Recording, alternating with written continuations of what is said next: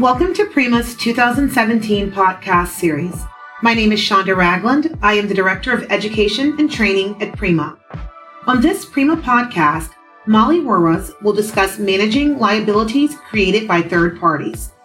Molly is a partner at the law firm of Cope and Erdu. She practices with the firm's insurance coverage and healthcare litigation groups. Molly has represented clients at the state and national level in matters involving complex insurance coverage issues. In addition to her work in the insurance coverage area, she also represents not-for-profit nursing homes in the defense of litigated claims.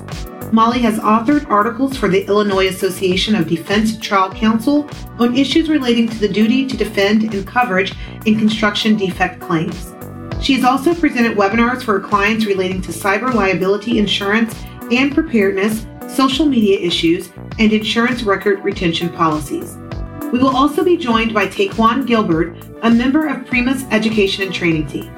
Enjoy the podcast. Molly, thank you for joining us today. What types of third parties are likely to create liability for public entities? I would say that the short answer is any person or company who the entity works with can create risks for liability. That can include any contractors that the public entity could hire, everybody from janitorial services to construction companies to IT service providers, as well as entities that you might partner with to serve your constituents. It can also include anybody who leases or rents space from the public entity who might create a premises liability type issue. And it's not just people who work for the entity, but people who hold themselves out as affiliated with the entity. Just to give you an example, our firm works as counsel for several townships in Illinois where we're based. Here, a township is a level of local government that often provides a lot of social services to seniors, to children, to lower-income families. And that can sometimes include referring people to companies where the township may have partnered with private businesses to actually provide those services. And so when we work with townships on those types of relationships and managing their risk, we always think about the fact that anybody using the services or coming to the township property, they don't know that all these other parties are outside contractors, to the public using services or to any, public person who's interacting with a public entity. They just see the face of that public entity and they think everything is part of the town or the city. And so if somebody gets hurt, for example, with one of our townships, they run a senior shuttle, a bus service. And so, to anybody who gets injured on that bus, they don't realize this is a private bus company that the township is contracted with. They're just going to say they're filing their lawsuit against the township. And so, those are all areas where public entities have to realize that by hiring a contractor, you're still going to be on the hook when those third parties cause harm. How can public entities reduce their risk for liability created by parties with whom they have contractual relationships? I think the answer to that is during the negotiation process, or in the decision to hire an outside organization or partner with a private company, and deciding between the two parties who really is in the best position to control the risk. The example I touched on before, when a private entity is contracting with a transportation company, you want to ask yourself questions like, who's going to own the vehicles? Who's going to hire and train the drivers? Who's going to supervise the routes?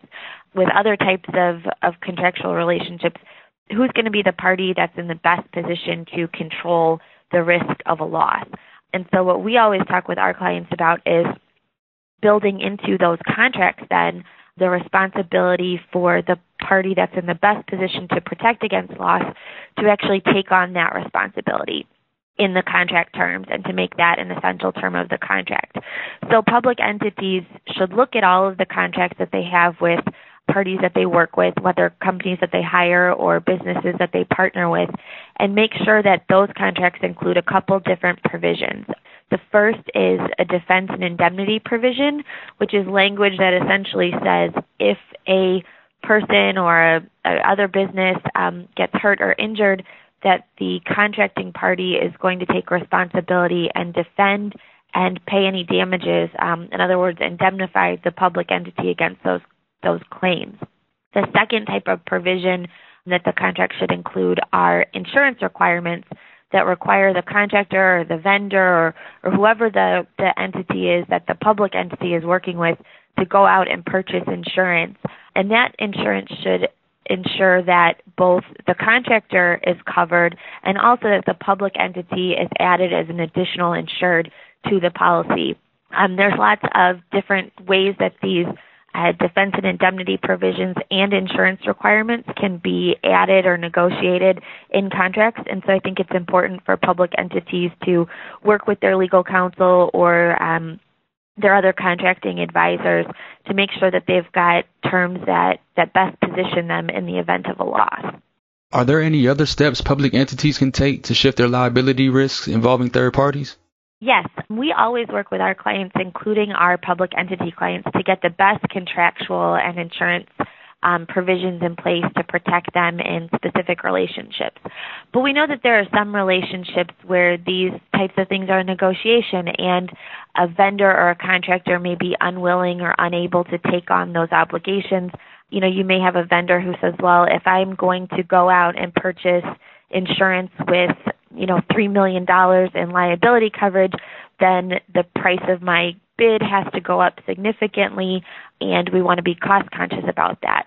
So there are other things that public entities can do on their own behalf to protect against their risk. To give you just a short example, one of my local government clients is currently working with an IT service provider to build a website for people who are going to be receiving assistance with getting medical care. And so the website has the potential to create a portal where, if it became susceptible to hackers or that kind of thing, the local government agency could face a significant risk.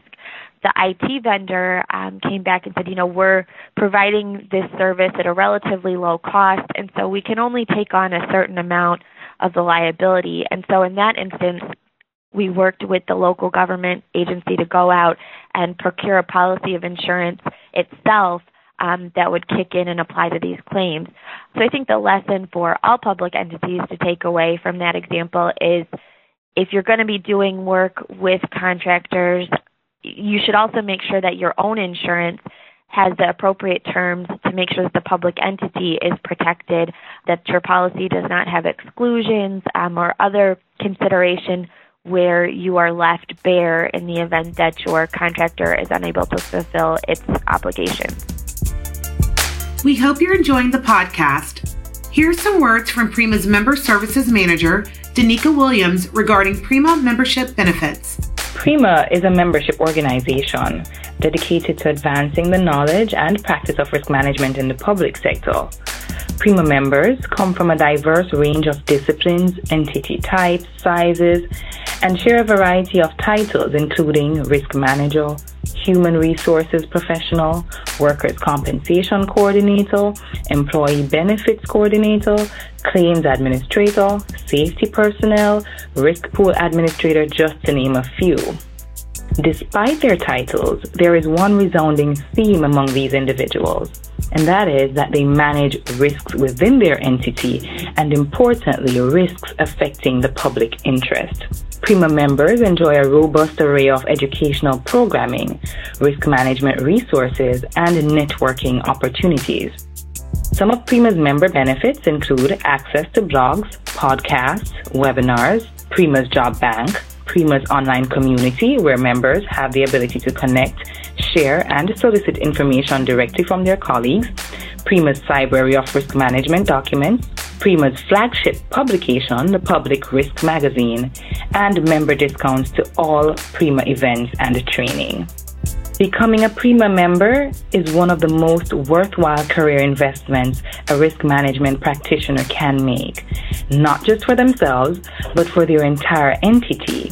To learn more about Prima member resources, visit primacentral.org. Now back to Molly and Taekwon. Can public entities work to reduce risks created by third parties where there is no formal contractual relationship with those parties? Absolutely. And there are some very common sense things that I talk with both my public entity and private clients about. I think a lot of it comes down to selecting contractors and business partners who are legitimate, reputable services, not fly-by-night outfits where They're there 1 week and 3 weeks later or a year later when a claim comes in, they can't be located. And then, once you've hired a company that you feel comfortable with or partnered with an organization that you feel comfortable with, making sure that you are providing adequate supervision or oversight and in trying to take steps to ensure that that third party you've contracted with is not holding themselves out or marketing or branding themselves as sponsored by or affiliated with the public entity if you haven't put those appropriate protections into place. I think the other thing is to just have good internal policies and protocols for maintaining some level of distance so that if there is a claim, the public entity is able to establish this is the work that the contractor was doing and to try to get itself out of a lawsuit down the road. What is the first thing that a public entity should do if it faces a claim involving the conduct of a third party? The thing that I would tell most of my clients if they face any kind of claim is obviously to call their lawyer to start with. And that's especially true in claims where it's a third-party situation.